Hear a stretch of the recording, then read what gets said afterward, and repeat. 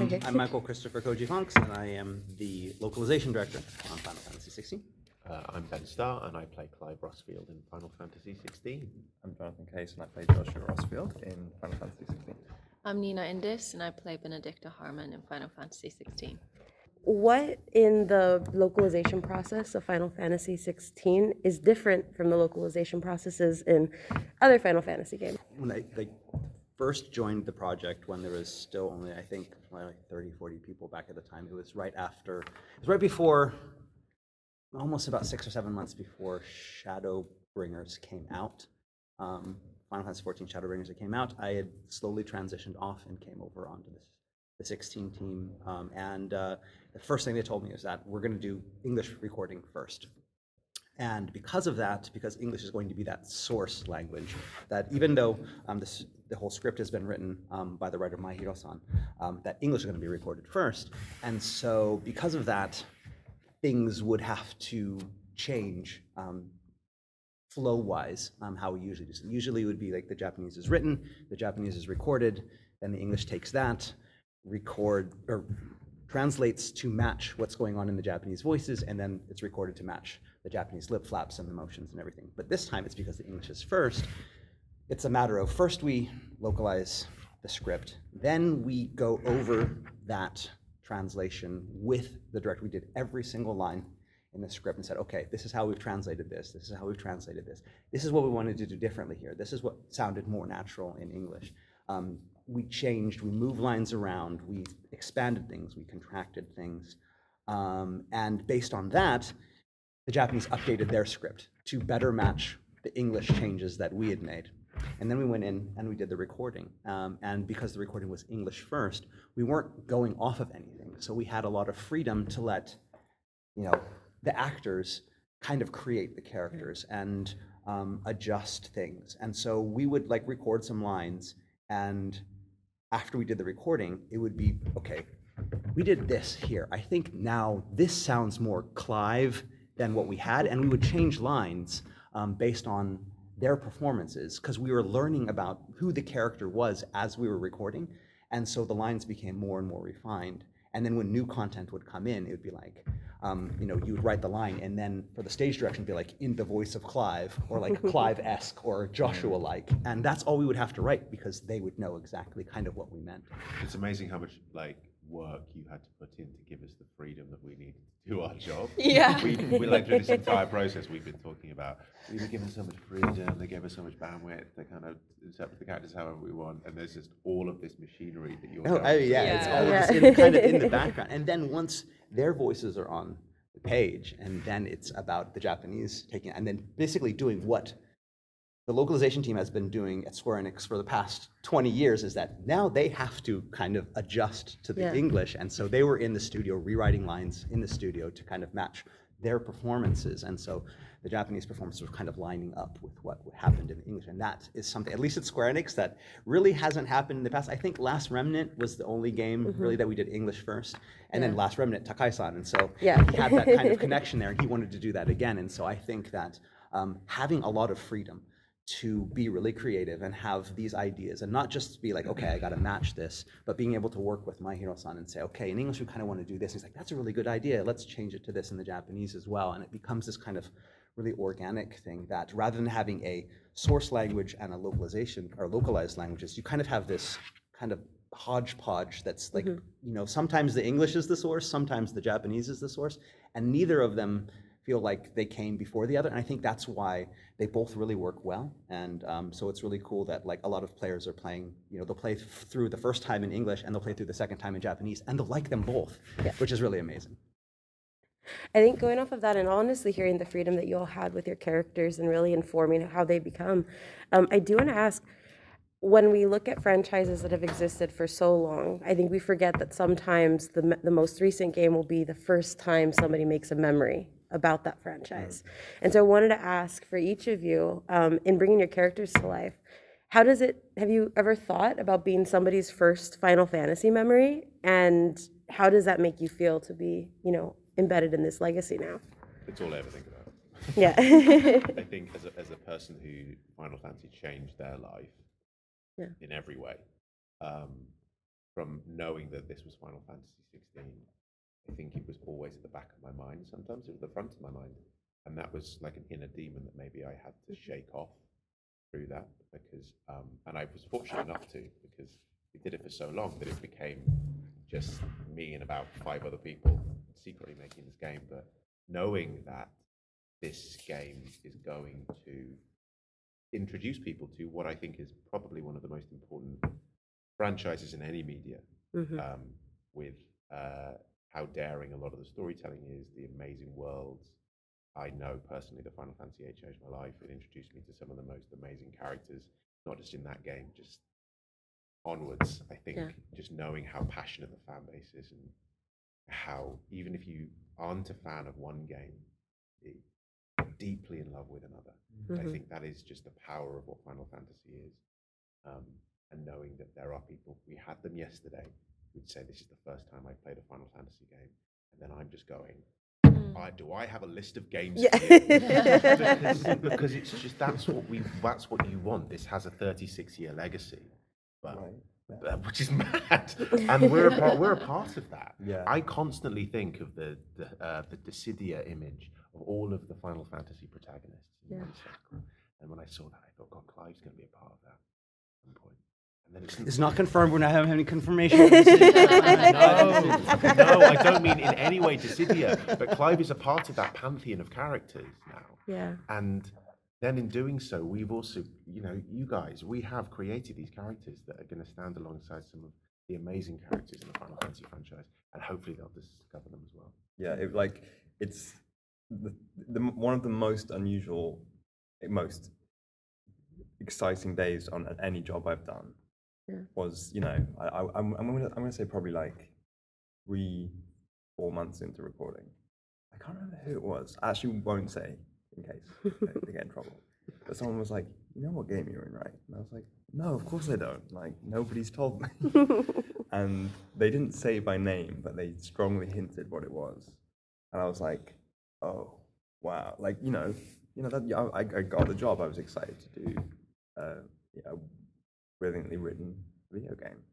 Had been doing that and then found out what it was, and exactly that, realizing the impact of the franchise. And I mean, how amazing it to be in something that might inspire someone to delve into that lexicon of work. Like it's just it's so powerful.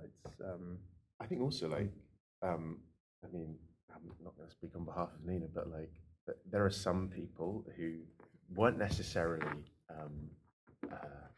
aware of what the power of this franchise is going to be, and how we're all now suddenly, even me knowing what it was going to be, going, "Oh my God, people really like this," and how much it's affecting people. I think that's kind of taking me a little bit by surprise. Yeah.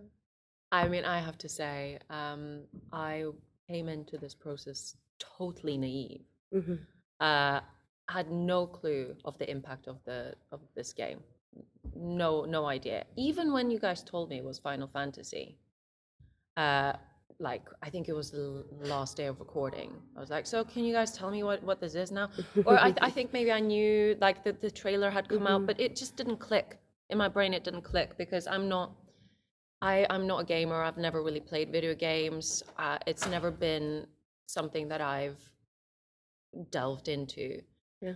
And so when you guys said it was Final Fantasy, I just thought, okay, cool, yeah, I've heard of that. Okay, didn't think anything of it. Then our names were announced.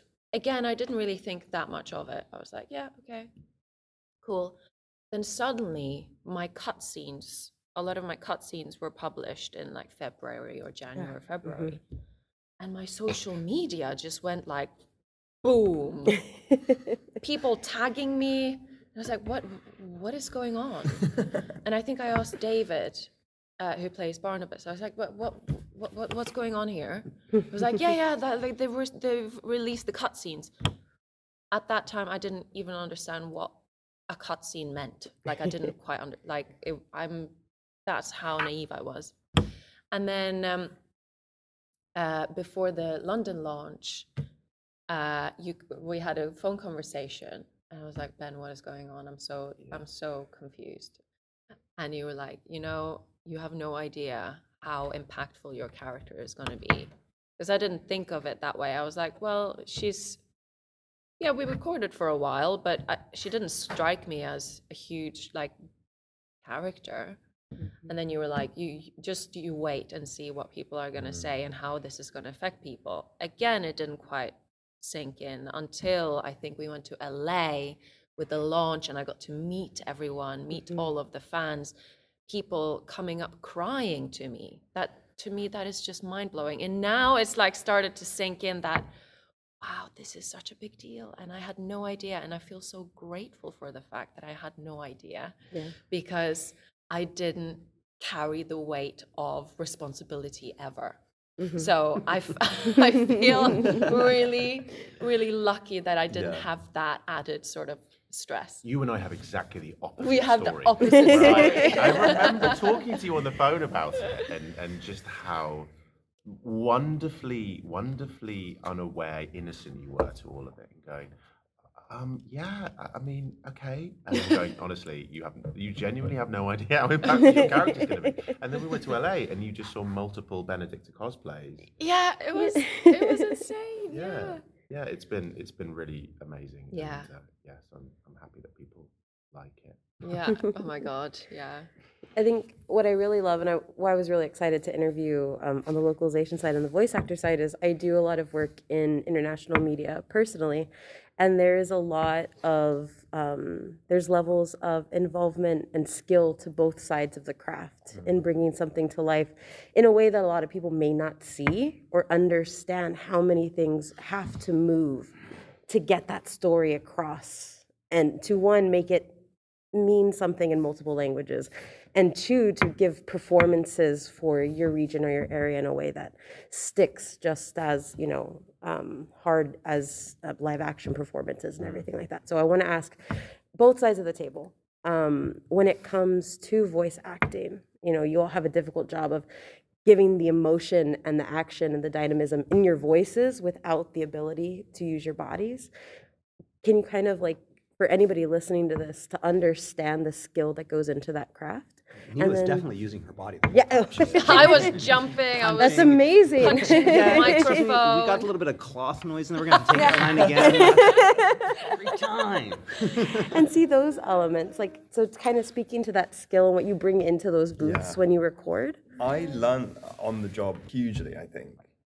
Morgan, one of our performance directors, was very honest with me. He was like, "You are so much better."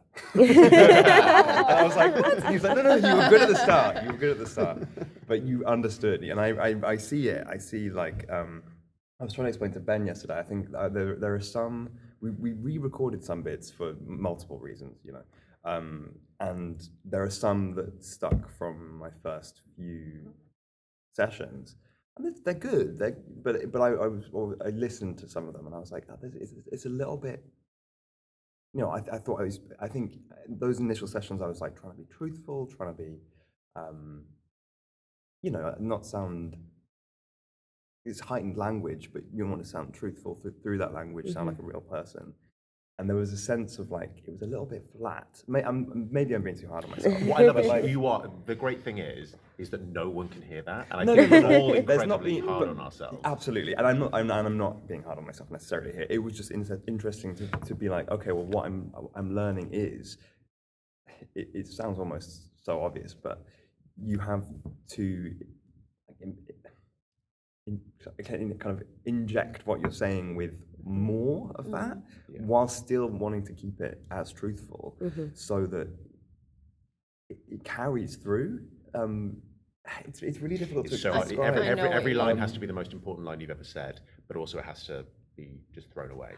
And there are times when, Koji's spoken about this, where sometimes we would do 8 lines in a session, sometimes I would do 150, because you just sit sometimes. Sometimes you're going, I am climbing uphill here, and I'm essentially up shit creek without a paddle. I don't know what I'm doing, and you're working incredibly hard. And then sometimes there are sessions where you're in it, and the entire stuff flows, and you are so in tune with your character, and you've got that just incredible alchemy, that between the director and the team, and you are just moving. And some of the best work that I've done on this game, I didn't really think about because I didn't need to think about it because it was just completely flowing. You had that emotional connection.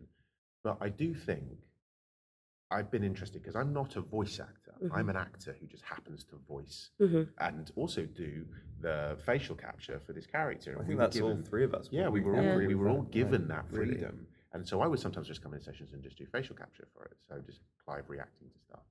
And so that did give us a lot of freedom. And physically, those are some of the hardest work I've ever had to do because Clive does a lot of shouting and he does a lot of grunting.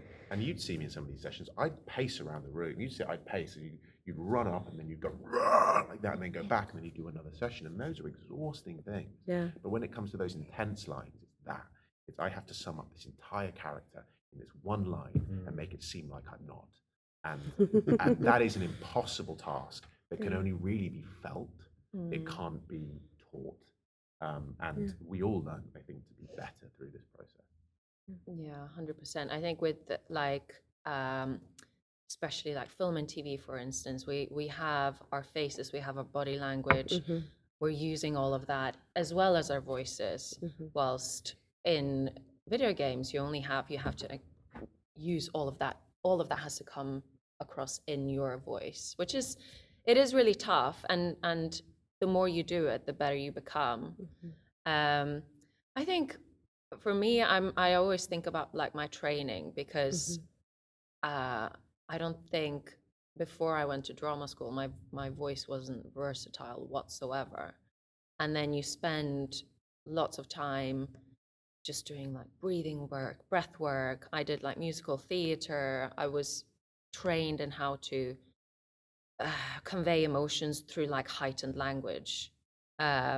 So yeah, I'm thanking my previous training for that, because I don't think I could have been able to perform the way that I did without it. I will say that one thing that I've really noticed that people really complimented about Benedikta was the way how expressive like the wrinkles on her face were, and how like Yeah. and we were able to get that through the fact that we were given the gift of performance capture when it comes to face. Yeah, and that how was it- that was amazing. And she seems so human because of that, because you can just see kind of those changes and shifts. Yeah. That does come from your performance. Yeah. One of my lessons I had to learn really quickly with the face capture. I remember. Yes. Every time I like finished, I would like lick my lips. Ah, I would yes. be like, that was really good. I think I was, it was also quite dry in the room. Yeah, it was definitely. Whatever. Oh, But I'd be like, okay. done, lick my lips to like signify that I was done.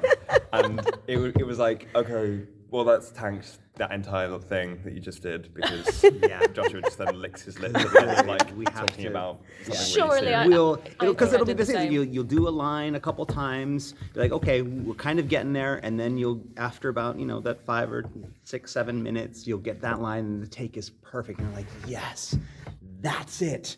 And then Fred will be like, yeah, he licked his lips again. Okay, there's a little bit of something in that. Yeah, we gotta retake that again. And it was just like, Eventually, I think it was just like, this is happening, just so you know. so you I was know. like, okay. No, yeah. but I mean, that was like just the first, but again, it was that kind of that learning process. Absolutely, yeah. And then towards the end, he wasn't licking anything. He was licking the right stuff. I do think that like self-sabotage though was a thing, because again we're just working on this for such a long time. There were times where I would. Did you self-sabotage? Pardon? I was deliberately awful in the game, so no one would like. No, it. would you like you would Throw read a a line take. and then throw a take because you didn't like it and you didn't want us to say, oh, that was good, that we're gonna take it. No, I would. I mean self-sabotage. Man, you did it. Yeah. No, what I mean is I wanted that. Sometimes I put pressure on a line, and I wanted it to read a certain way. And I was so lucky because you guys would just let me kind of just go off on one. I'd be like, "Can I do this? Try this," and they'd let me try one. But sometimes, if I didn't think it would work, halfway through a line, I would just go, "No, it's not working."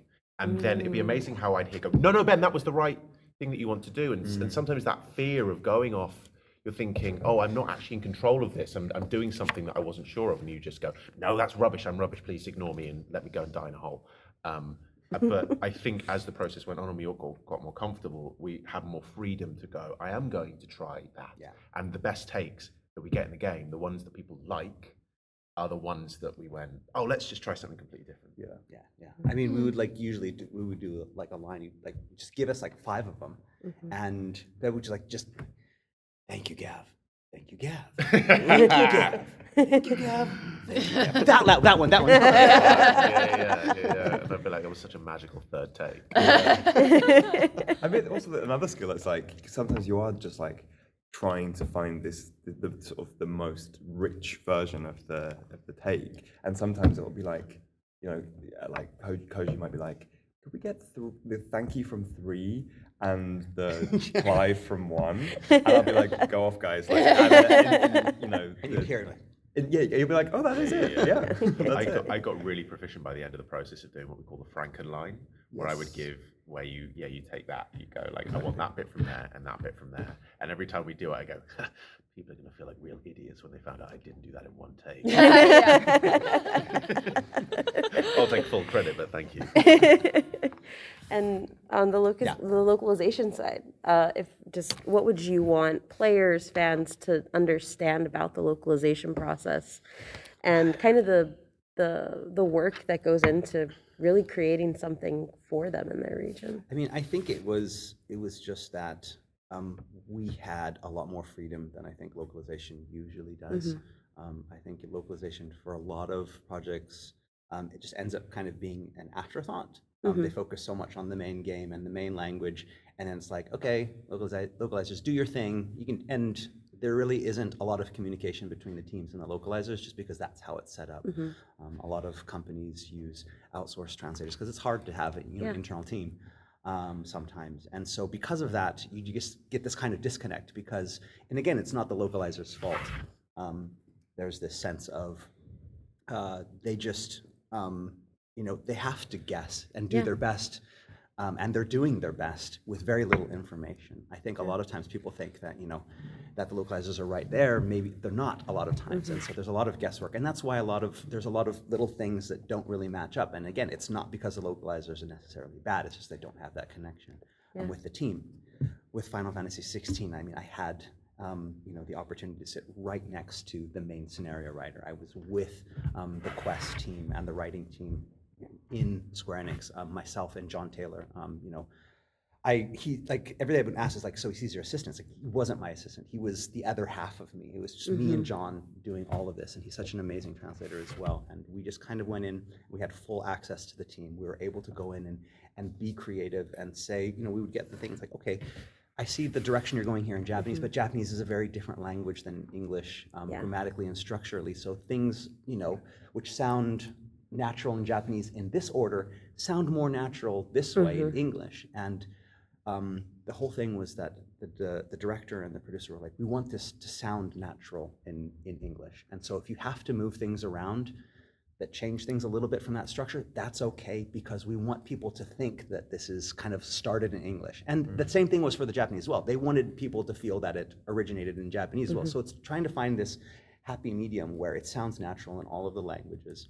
It's impressive. I hadn't even thought about the fact that it's archaic language as well, but people having these very like personal conversations, and that I don't know. I'm curious how that. Well, I mean, that was so. For example, like Final Fantasy XIV, that wasn't originally a voiced game, and so we wanted to go. It was going to be more just players were going to read the text, and when it's read, you have to put that voice in your head. So we decided to go a little bit heavier on the fantasy and the ye old in that, because we knew people were going to be reading it that way in their heads, and we wanted them to read it that way.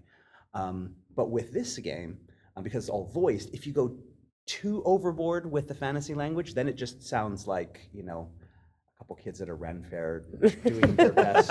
It really does. And we didn't want that. And so we were trying to look at, like, for example, television shows and movies that kind of did that had this very archaic feel, but the language still felt accessible. And so we looked at, so whereas Final Fantasy XIV was more of the Song of Ice and Fire books, 16 was more a Game of Thrones television show, or The Last Kingdom is another one that we went. It's stuff, it's very old, but it feels accessible, but it doesn't feel modern. So like one thing that we did in the localization, with at least with the language, we tried not to use any turns of phrase or language that was Yeah. post 18th century. It's all, but still make that sound like you're not going over the top. It still sounds natural and flowing, but also we're not using any turns of phrases that are too modern. And so we just had the Oxford English Dictionary open all of the time. And Yeah. whenever someone would say something like, it would be like, okay, let's check that phrase. Oh, that's 1899, New York, we can't use that. And then we would cut it out, try to find a different turn of phrase, but not one that was too unknown that people would be like, what's going on here? It still had Yeah. to fit, but it had to be old, so it felt natural. And then, I hope that got Well, across. you really had to thread the needle, because I, at the same time, as recently played a couple of other role-playing games that are not voiced, and I love playing role-playing games. And I really noticed when I was playing one recently, how when it's not voiced, how much they can get for free. They can do so much exposition.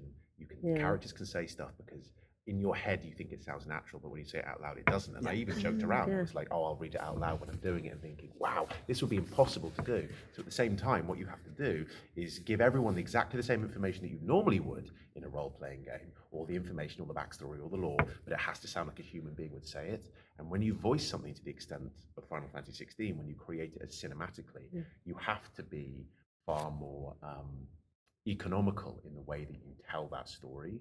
And it was amazing to watch the process that you went through to allow us the facility to be as human as possible, whilst giving people as much information and still be invested in the characters. And it didn't end with just translate. It ended in the studio, because there were times where we would give the lines and we'd have gone over it like 100 times, and this is the best. And then I'd be like, I don't know, I think I should say it like this. And I'm like, oh yeah, that's actually bad. We'd hear him say it, and then we'd change the line there. And so it was just that, because we had heard it in our heads, we had said it out loud, we had talked about it, we'd say, this is the most natural. And then you get the actor to actually do it, and they're like, oh, it wasn't natural, but it was better this way. And okay, let's change it right there.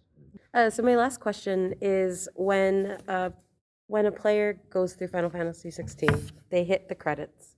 What do each of you want them to take away? It can be from your performances, or maybe the things that resonated with you. Mine is, so when people roll credits on the game, I get a lot of people messaging me like immediately. I will often have people say, Ben, I finished the game 35 seconds ago and I wanted to write you this letter. And that happens a lot, which is great, because clearly the story resonates with people, and people went on the journey with Clive. I want people to feel like they are better able, I've said this a few times, better able to understand whatever they're going through in their real life, if they see that reflected in Benedikta, or they see that reflected in Jill, or Mid, or Sid. That's what I want. And I want people to maybe have a little bit more of a grasp on their own life through playing that game, because that's why I play video games. I play video games to escape, but I also play video games to comprehend. And those are the two things. I need to both be grounded and have that escape. And if people can have that and they can take that away, not everyone needs to do that, but even if it's a small group of people, then that's what I really hope people take away from it. I think, without talking about the end of the game at all, Here is the end of the game. there's a lot of very important, very heavy emotional stuff that myself and other characters have to do.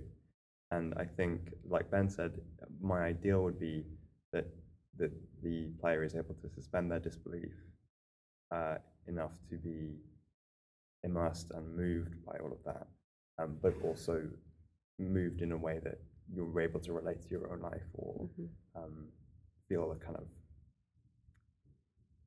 really honest connection with the emotional arc of the story. And I mean, I actually haven't played the game. I've just watched all the cutscenes. Have you actually watched all of them? I would say You did, yeah, I would say probably 60%. Wow. I spent about 9 hours over 2 days watching all of them. And obviously, I'm probably slightly biased, but I don't think that much. And I was incredibly touched and very emotional watching the end of this intricate but also very I think, simple in terms of its message story. And I think I would want people to feel the same as I did. I remember when you sent me a clipping of the front of the credits. Yeah. Yeah, of your name in the credits. You're Yeah. done it. Great. Well, that exactly, you know, it's the same thing that Ben said. Like, I just was like, it's like when the credits roll in the cinema and everyone's like, you exit in silence, but you can tell that sometimes there's an energy of that collective, like, held, you know, and you want to talk about it immediately. Yeah. I think by voicing a more villain character, for me, what I would love for people to take away, and also just, you know, having the responsibility of voicing a villain character that might come across a certain way to people, is for people to understand them and have more empathy in the end, and sort of reflect upon the fact that everyone is the way that they are for a reason. And I feel like if the world was more open to like seeing different perspectives of things, humans would just be kinder to each other, and then, you know, we wouldn't have as much conflict.